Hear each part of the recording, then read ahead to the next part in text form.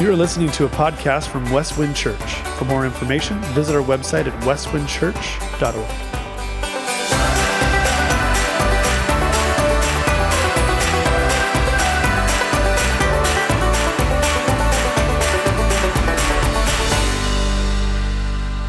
Well, good morning. We're talking about miracles, and a miracle almost took place at Westwind Church. Want to know what that miracle is? The front row was almost filled. It would have been a miracle. 2 people. It's all we need for a miracle to happen. Clint, you could just, no, you're not. Forget about it. And we are in part 2 of a mini-series in the book of Acts. If you're a guest with us, we welcome you. We've been going through the Gospel of Luke for quite some time, and now following up Luke with the book of Acts, same author. We're in Acts chapter 10. I want to encourage you to turn there if you have a Bible, but we always do put the Bible on the screen for you. I want to begin this morning where I left off last week. And last week I told a story about a dear friend. Her name is Brooke Bargainer. We've known Brooke since junior high. She was in our youth ministry, and we're still very close to Brooke, her husband, and family. Well, Brooke has had a rough run for 30 years. She had literally 25 brain surgeries because she's had tumors on her brain that pushes on her retina, pushes out her eyes, and it's just been a very trying 3 decades of life, as you can imagine. She went blind a number of years ago in one of her eyes, and they decided to close that permanently. And then earlier this year, she was declared legally blind in the other eye. We shared with you last week that God did something amazing for Brooke. After about 3 months of being blind, prayers were being prayed. Brooke was trusting the Lord. She looked in the mirror one morning, and she pinched herself. She saw Brooke. John came, they cried, they prayed, they celebrated, and people today are standing in awe of her story. But one of her pieces of her miracle story took place 4 years ago. In her blind eye, the one that is closed, Brooke had severe pain. And Brooke has a high pain tolerance, but she said on a scale of 1 to 10, this was an 8, 9. And so she was suffering, she was agonizing. The doctors didn't know what to do. They went to Anderson, Texas, and were consulted.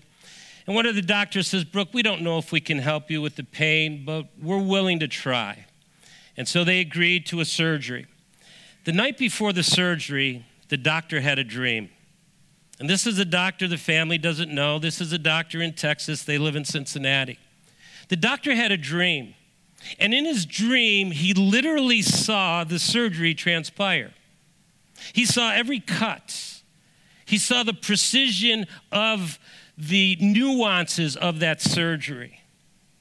He came the next day before the surgery, said to Brooke, he says, Brooke, I got to share this with you. I had a dream last night of how to do this surgery, and we believe there's great things. Brooke's phrase for the past 30 years, I have a big God, trusting the Lord. They went to surgery. She came out of it completely healed of the severe pain. That's just one of the pieces of Brooke's miracle story. One of the things Brett and I chose to do this past week is to put her story in print. Why? We want to be factual. We want to give you something to truly hang your hat on. We believe God still does miracles. And the topic this morning, interestingly, builds upon last week, dreams and visions. Now, again, in Western culture, this is really, really different material. But I want to encourage you, open your minds, open your Bibles, open your hearts to God's Word. See what He teaches us today. But let me encourage you on the topic. Over 200 times in the Bible, Genesis to Revelation, this issue is brought up. In other words, God gives His people dreams. He gives them visions. And it's a remarkable thing. And so the question today is, do you believe in miracles? I hope so. And last week we said this, the mother lode of all miracles is creation. Think about the billions of galaxies and billions of stars and planets within those galaxies. Think about God speaking and communicating his word to us. 66 books written over a period of 1,000 years, 40 different authors from all walks of life. We have revelation. Think about Jesus Christ leaving his home in heaven. We call it the incarnation, being born of a virgin, living a life, teaching, healing, blessing, but dying, being raised from the grave. Miracle after miracle. And then, last week in Acts chapter 9, we looked at 2 miracles. And they're both about resurrection because that was the key word. A man who'd been paralyzed for 8 years in Lydda is resurrected. And God uses the apostle Peter. Then he goes over to Joppa. And there's this gal who's very benevolent, very, very generous, loving the Lord, who's dead. And she gets raised. And the people of God stand in awe. And the key to both those miracles last week is the gospel advanced. In other words, Jesus Christ was proclaimed, people gave their lives to the Lord, the church was birthed, not only in Jerusalem, Judea, and Samaria, now we're moving to the ends of the earth, Acts chapter 1. And so the question, do you believe in miracles? I hope you do, because we're going to see some miracles today. If you have your Bibles, Acts 10, stand with me, get your blood flowing. And let me help you discern between the difference between a dream and a vision. Dream categorically is when you're asleep. Vision is when you're awake. And those are generalities, but think in terms like that. So Acts 10, let's look at the first 8 verses. There was a man in Caesarea named Cornelius, a centurion of what was called the Italian regiment. He was a devout man and feared God along with his whole household. He did many charitable deeds for the Jewish people and always prayed to God. About 3 PM, he distinctly saw in a vision, notice, an angel of God who came in and said to him, Cornelius. Looking intently at him, he became afraid and said, "What is it, Lord?" And notice it's small l. The word there is kurios. It can be used for Lord, Master, or it can be used big L, Lord. Then the angel told him, "Your prayers and your acts of charity have come up as a memorial offering before God. Now send men to Joppa and call for Simon, who is also named Peter. He is lodging with Simon, a tanner, whose house is by the sea." When the angel who spoke to him had gone, he called 2 of his household slaves and a devout soldier who was one of those who attended him. After explaining everything to them, he sent them to Joppa. Please be seated. That's one of the 2 dreams. We'll get to the other one in just a moment. But let me take you to the city of Joppa. It's a very important place in the ancient world and in the biblical world. If you ever go to Israel, this is modern-day Tel Aviv, but ancient Joppa is literally a stone's throw from Tel Aviv, the modern city. Beautiful, beautiful place. It goes back, as best we can discern, about 9,000 years, one of the oldest ports in the ancient world. Joppa's a big deal, but in Scripture, it's a huge deal because it's the place where God gave a tough calling. Do you remember his name? To Jonah. And so we're going to connect the dots in a little bit to Peter and Jonah and how they responded to God's tough calling. But there's a few things I want to mention about Cornelius. Think about this, folks. The Bible says that God sees. That's one of the beautiful pictures. In other words, he sees today what's going on at Westwind Church. He looks down and he sees Cornelius, who literally is over 100 soldiers. And what does he see? He sees Cornelius's benevolence. He sees his generosity.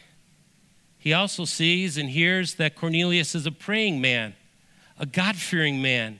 But not only does God see, not only does he hear the prayers, what does he do? He acts on behalf of Cornelius. He sees that Cornelius is all in, and now he wants to send a messenger. His name is Peter the Apostle, to preach the gospel to him. Can I encourage you this morning? In your faith journey, God sees. Sometimes we wonder. We live by faith, that's for sure, right? But Westwind Church, he sees your generosity. We are here today worshiping in this beautiful property because of your generosity. God sees that and he celebrates that. Thank you. The other thing he sees is your prayer. We did a 40-day prayer initiative, and what a blessing it was, day after day for 40 years, to see God's people pray. But folks, not only does he hear our prayer, he acts. And as a result, we're here today.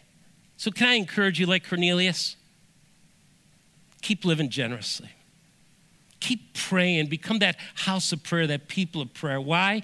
God works, and then we get to stand in awe of him. Now, vision number 2, Acts 10, 9 through 23. Follow along if you would. So this is happening concurrently, which is really a remarkable thing. The next day, as they were traveling, nearing the city, Peter went up to pray on the housetop about noon. So Cornelius's guys are heading south to Joppa. Peter's at Simon the tanner's house, and he's going up to the roof to pray. See the prayer theme? Then he became hungry. He wanted to eat. But while they're preparing something, he went into a visionary state. He saw heaven open and an object that resembled a large sheet coming down, being lowered by its 4 corners to the earth. In it were all kinds of 4-footed animals, reptiles of the earth, birds of the sky. Then a voice to him, "Get up, Peter, kill and eat." Now, folks, again, this is marvelous and miraculous. Can you imagine? Peter was a religious man, an Orthodox Jew. He's praying. This was pretty typical. All of a sudden, he gets this vision of heaven, and there is a communication from above. God is speaking. He's revealing himself. That is miraculous. And so it's a vision of these animals. Peter, you're hungry, kill and eat. Notice Peter's response. I want you to think about Jonah here for a little bit. "No, Lord," Peter said, "for I've never eaten anything common and ritually unclean." That's an oxymoron, right? That's a contradiction. How can you call Jesus Lord and say no? And so there's a resistance. Why? Peter's an Orthodox Jew. He is all in on the Levitical dietary code. He's living in a manner worthy of the gospel. He believes what he eats pleases God. He's a kosher guy. You ever be on a flight? My first flight to Israel many years ago, 1987, I had no idea about kosher, but all you could get, because it was a flight to Israel, was kosher food. Not bad stuff, but it's dietary. They still practice it today, 3,000 years later. Peter's just saying, "Lord, I'm kosher. I honor you by what I eat. What's this deal with reptiles and all kinds of animals?" Well, the revelation comes. Again, a second time, a voice said to him, "What God has made clean, you must not call uncommon." And notice this next phrase, and I think it's just remarkable. You will constantly see God deals with Peter in threes. Peter denies the Lord 3 times. "Do you love me?" 3 times. And what happens here?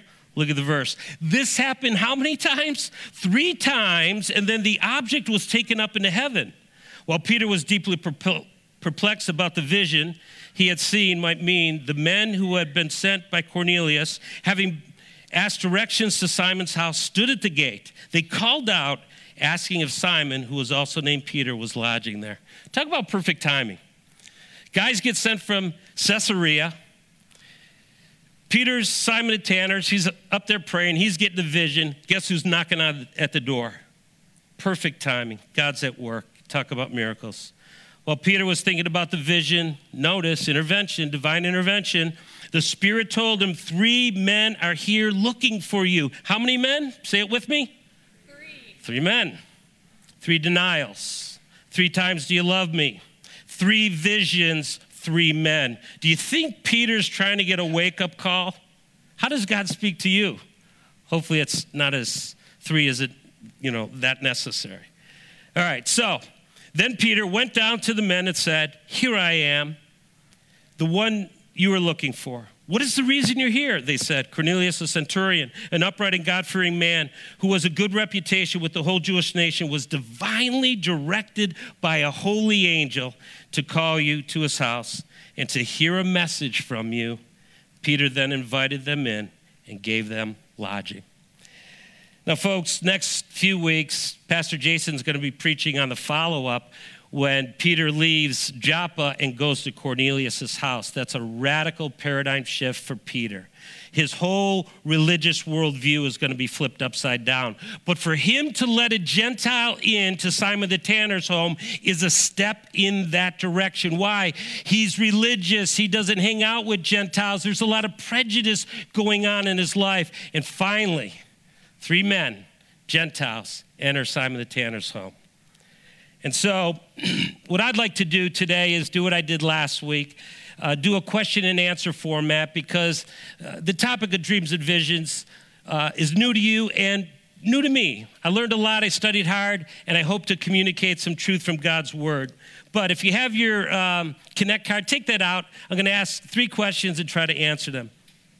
And so question number 1. What does the Bible say about dreams and visions? And as I've alluded to, it says a lot. There's over 200 accounts. You can go all the way back to Genesis, and you see this guy called Pharaoh, right? Getting a dream, and who interprets the dream? God's servant. His name is Joseph. And what happens? Genesis 50 says, there were many lives saved, including Joseph's family and kin. You open the New Testament, the book of Matthew, guess what you see? Matthew 1 and 2, it's nothing but dreams and visions. Angels are showing up, talking to Elizabeth and Zechariah, to Mary and Joseph. Lean into this. This is God's supernatural work on our behalf, why he loves us. He wants to redeem us. And so, 3 categories in the Bible, probably more, but let's talk about them right now. Type number 1, subconscious dreams. Subconscious dreams. And probably I would guess to say that is the typical dream that you and I have each day. Why do we dream subconsciously? Because we think a lot, we feel a lot. We're connected to yesterday and yesteryear. We're connected to today and to the future. There's a lot going on in us, right? So here's what a subconscious dream would look like. You know I'm a Bills fan, right? Go Bills. It'd be kind of like this, me having a dream that, the Bills are down, and all of a sudden Keith Missile gets called in, wide receiver, catches that baby for a touchdown. We don't lose by 3 last week, we win by 4. That'd have been a good reality, but it was only a dream, all right?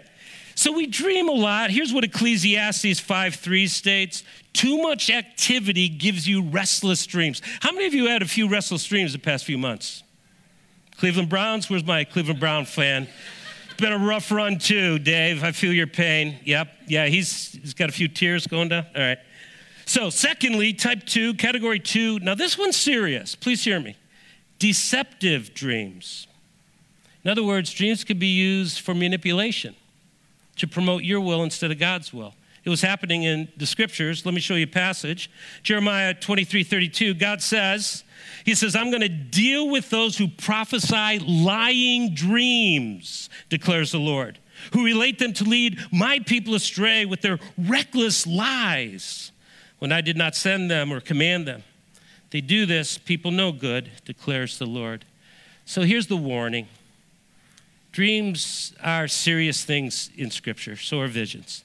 They're not to be played games with as the prophets were doing in Jeremiah's time. We don't use dreams to manipulate God or others, to promote our will over another. And I could tell you a few stories over the years. Here might be a summary of it. It's like the gentleman who's having a rough run in his relationship with his girl. And so to redeem the relationship, he says, hey, honey, I had a dream last night that we're supposed to get married.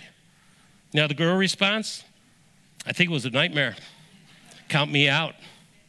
We don't use dreams to manipulate. This ain't game playing. God is serious about this. Now, to the category that we want to talk about this morning. Type 3, divine intervention dreams.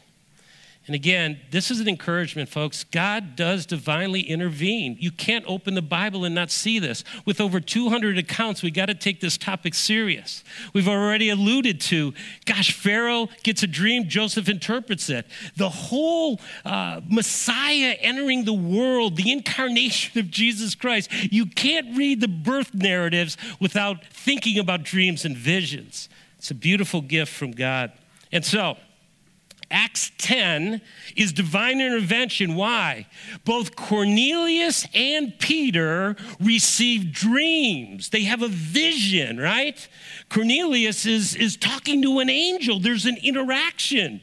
Peter's seeing heaven open, and there's a communication, and then people show up, meaning the dream was validated and real. And so we want to focus the rest of our time on this beautiful picture of divine intervention of God. Do you believe in miracles? I hope so. Question number 2, what are the purposes of these God-given dreams and visions? Now, friends, I can only touch the tip of the iceberg, but I chose just to stay to the text this morning. I want to give you 3 purposes that come right from the text. Number 1, to provide divine direction. Look at Acts 10, 5 through 6 again. An angel told Cornelius, now send men to Joppa and call for Simon, who is also named Peter. He is lodging with Simon, a tanner whose house is by the sea. What's remarkable to me about Luke's account in Acts is look at the details. We're talking about a real city. It's called Joppa. It's by the sea, Mediterranean. We're talking about a real address, Simon the Tanner. There weren't a lot of tanners back then in that part of the world. Why? It was looked down upon in the Jewish culture. And so go to this specific place. God gave him a very precise divine GPS. And of course, the encounter happens. And the question is, why does God do that? And folks, the answer is really, really encouraging. God wants to direct your life and mine. You know, the picture here on the screen, if you went to Jaffa today, archaeologists believe right underneath this home is found a first century tanner's home. This is literal stuff. Luke is taking you step by step in a way to encourage you in this faith journey for the miraculous that God intervenes. And so here's the encouragement today. The gospel is advancing from Jerusalem to Judea, Samaria. Now we're moving into Gentile territory. Now we're fulfilling Acts 1:8. And what does God do? He divinely orchestrates an Orthodox Jew meeting a real Gentile who's a Roman soldier. He puts them together. I call it a divine appointment to make sure the gospel is understood. Cornelius comes to genuine faith in Christ. And that's what happens. You'll see that in the next few weeks. A number of years ago, Ellen and I had a beautiful experience. We were doing ministry in India, and by the way, especially for those of you who are new, we have a partnership in India with a ministry called Gospel Association of India. And so we were there, had the privilege to be a part of a ribbon-cutting church dedication. In India, when there's only 1% evangelical Christians, of 1.375 billion people, dedicating a church is a big deal. Community leaders come, everybody shows up, there is food, there is festivity, but primarily there is worship. And so there we were, just as guests to experience this. What a privilege. But then we heard the story of the pastor. He's a bivocational man. He has a flower business, and they built a home on a church on the third floor of his home. But go back 30 years, here's what happens. Just imagine you're part of this Gospel Association of India ministry, and a gal in the church got a vision. And the vision was to go communicate Christ to a gentleman across town who she had never met before, but she could see him in her mind's eye. Well, she obeys. She goes across town 2 hours away, meets this gentleman. God's orchestrating things.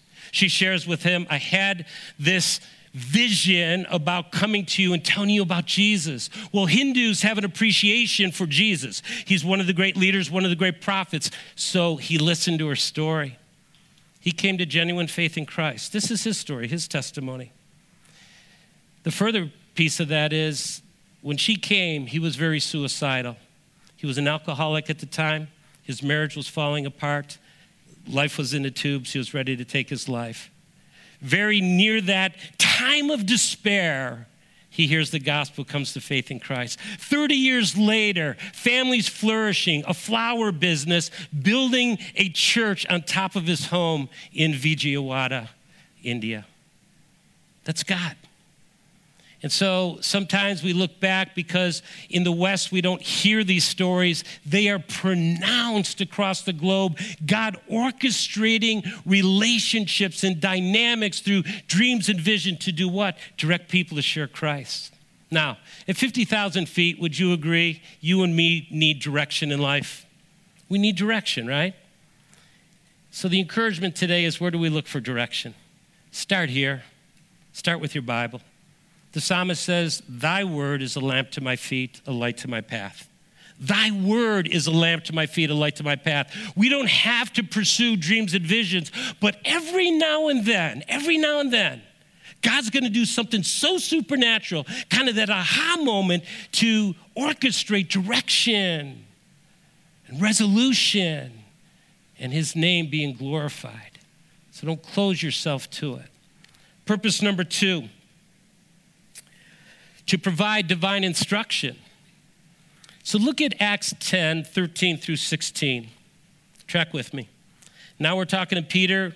The other one was Cornelius. Then a voice said to him, get up, Peter, kill and eat. No, Lord, Peter said, for I have never eaten anything common or richly unclean. Again, a second time, a voice said to him, what God has made clean, you must not call common. This happened 3 times, and then the object was taken into heaven. And so why do I say divine instruction? Put Acts 10 into perspective. We're about 10 years into Acts unfolding. 10 years have transpired. Peter's the point guy. He's the lead apostle. And he still doesn't get or embrace Acts 1:8. You'll be my witnesses where? Jerusalem, Judea, Samaria, and to the ends of the earth. He embraced Jerusalem. That's my kin. That's where Jews live. He embraced Samaria, although there's a hybrid going on there. But he didn't embrace the ends of the earth. So what does God do? He gives them this dream about Gentiles. The Gentiles are coming down in the sheet. They are unclean. They are the untouchables. You read the New Testament. The Jews, sadly, had such prejudice, they viewed them as dogs. And they had no relationship, zero, no relationship whatsoever. And so what is God doing? He's absolutely, divinely orchestrating a paradigm shift for the great apostle Peter. Peter, like all of us, needs divine instruction. And so for him to move from Jerusalem to Judea to the world of Gentiles took this amazing intervention by God. Now, here's one of the things that for me was an aha moment. Why Joppa? Well, Joppa has a lot of Gentiles, that's clear. But I think Joppa is strategically used to take the nation of Israel, the people of God, the Jews, back to Jonah. Do you remember what happened 700 years before Peter? Jonah's living in Joppa, that beautiful port city. What does God say? Jonah, I love Nineveh. I want you to go and preach. I want you to tell them about Jesus. Go to Nineveh. How did Jonah respond? Same phrase. No, Lord. And what did he do? He not only said, no, Lord, he hopped on a boat and he went the other way to a place called Tarsus. God intervened. Whether it's a whale or a big fish, we have the book of Jonah. And by the way, Jesus validated the book of Jonah and the miracle of Jonah when he said, just as Jonah was 3 days in the belly of a fish, so the Son of Man will be 3 days in the earth, meaning his burial. He validated that as historical. Do you believe in miracles? I hope so. Do you believe in Jonah? He's real. He's literal. Yes, there was a big fish who swallowed him and spit him out on the shore. But I think the parallel is really clear here. God is reminding Peter 700 years ago there was a prophet. His name was Jonah, and he said, no. I am not interested in Nineveh. I can't stand them because they're ruthless. He had no heart of compassion to preach repentance, to point him to a God who saves and redeems. And here's Peter in the same boat. No, Lord, I can't get over the hump of this tough calling. And that's what it was. Jonah had a tough calling. It was hard to go to Nineveh. The distance, the people, the repentance, and he finally went. Peter here is given a tough calling, and that's why he needed divine instruction. So let me encourage you in life's journey. Some of you right now are experiencing tough times, right? And life is hard. Peter had no interest in moving beyond Jerusalem. He was stuck. He was content. The gospel for the Jews, he was happy camper. And now God is thrusting him forward to one of the toughest things he's going to do in his life, and you're going to see that next week. He goes into a Gentile home. And I know it's very difficult to comprehend, but the prejudice ran deep. But finally, what happens? Through this divine intervention, through dreams and visions, God gets a hold of Peter's heart, and he goes to Cornelius, and the kingdom of God comes. And friends, here's the encouragement this morning. I really believe there's a correction here, because often instruction and correction go hand in hand. And I know for me personally, I've shared this with you before, one of my great hindrances to taking the gospel to my neighbors, to the community, to people that I have in my sphere of influence, it's one thing that hinders me, and it's a heart of compassion. Lord, I need more compassion to see people as you see them. Sheep who are lost, sheep that don't have a shepherd. I think that was Jonah's problem, and I really believe that was Peter's problem. Where is the compassion for people who are lost outside of God, who don't know him through Jesus Christ? How's your compassion meter this morning? Do you have compassion for those outside of Jesus? Are we still praying about who's our one, who's our neighbor? Have you put that magnet up on your fridge? Is there a connection because you care like God cares? He does all these crazy miracles. With Jonah, a big fish, 3 days, swallowed by a whale.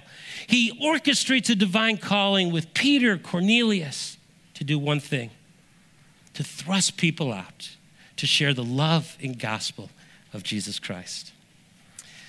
Now let me give you another story, and hopefully this is a great encouragement. I want to introduce you this morning to a gentleman and see if I can get his name right, because it leads to our third point, purpose, to provide divine salvation. Look at verses 22 and 23. They said, Cornelius, a centurion, an upright and God-fearing man, who has a good reputation with the whole Jewish nation, was divinely directed by a holy angel to call you to his house. Notice this next phrase, and to hear a message from you. Peter then invited them in and gave them lodging. And so what is the ultimate goal of the divine intervention, the visions, the dreams, the communication, was to proclaim the gospel, to hear a message. And so the gentleman I want to introduce you to this morning his name is Ahmed Yakhtin. So let me tell you Ahmed's story.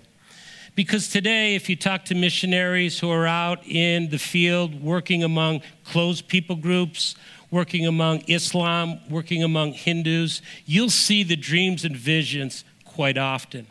Ahmad's story is quite remarkable, so track with me. He grew up in Mecca, which is the most holy site of Islam. He grew up under what's called a mufti. His father was the most religious man in that community, a mufti.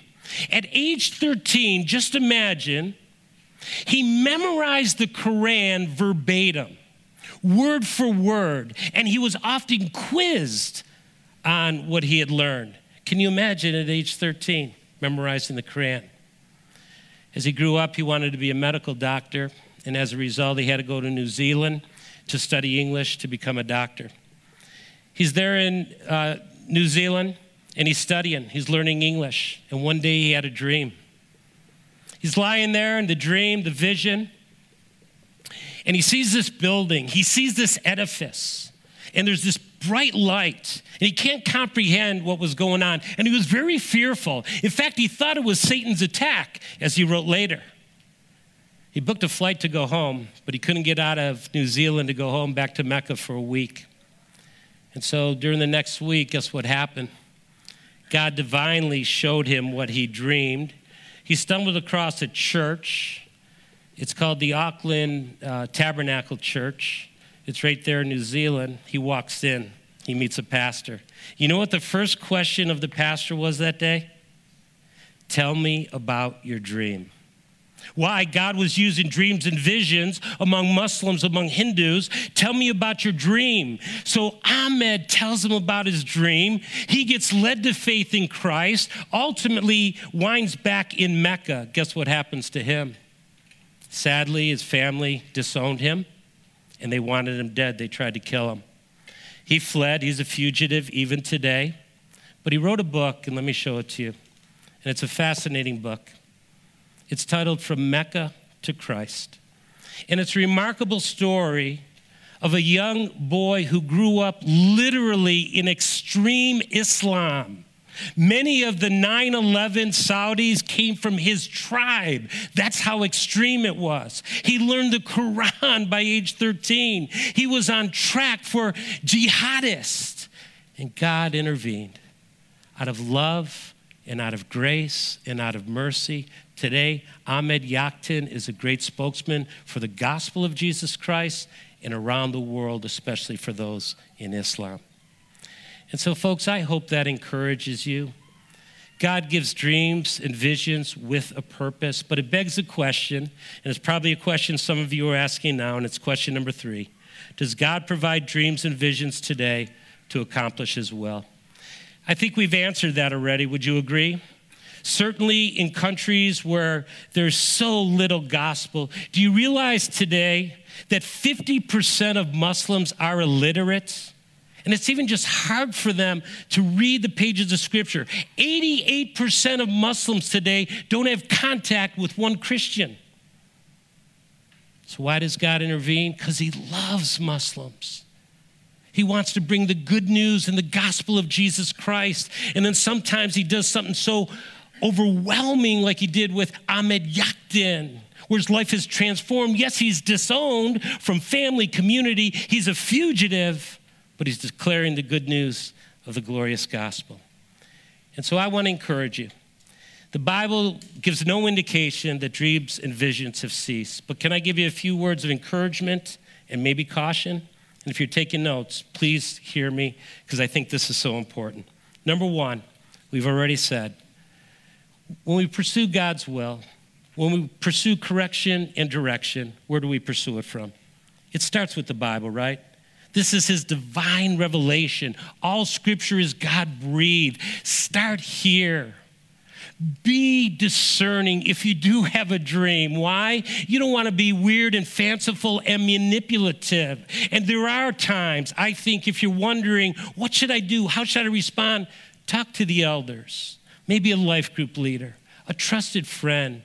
Ask the Lord, Lord, what does this truly mean? But in the end, folks, why does God give dreams and visions? Here's why. He loves people. He has a heart for the lost. He is the good shepherd who looks out with eyes of compassion to do what? To redeem sheep without a shepherd. And he longs for us to have that kind of compassion, to pursue people as he led Peter to Joppa to see Cornelius, a Roman soldier, strike 1, a Gentile, strike 2. They were just so far apart in their worldview. And yet, as we're going to see, Cornelius came to genuine faith in Christ. Let's pray together.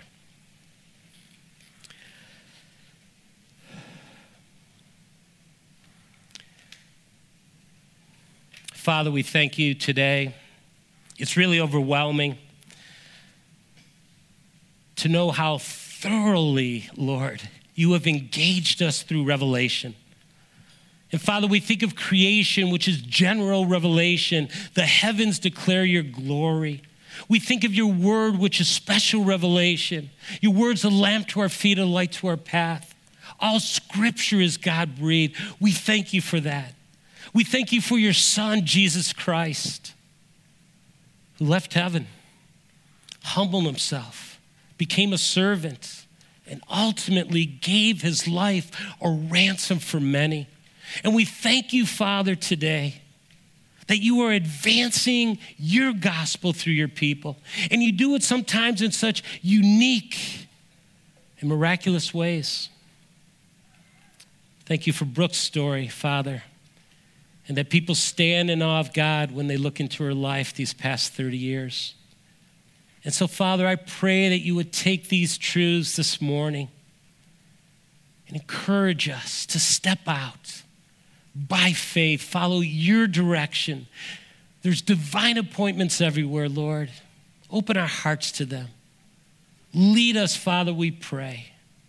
May your kingdom come, Lord. Your will be done on earth as it is in heaven. In Jesus' name we pray. Amen.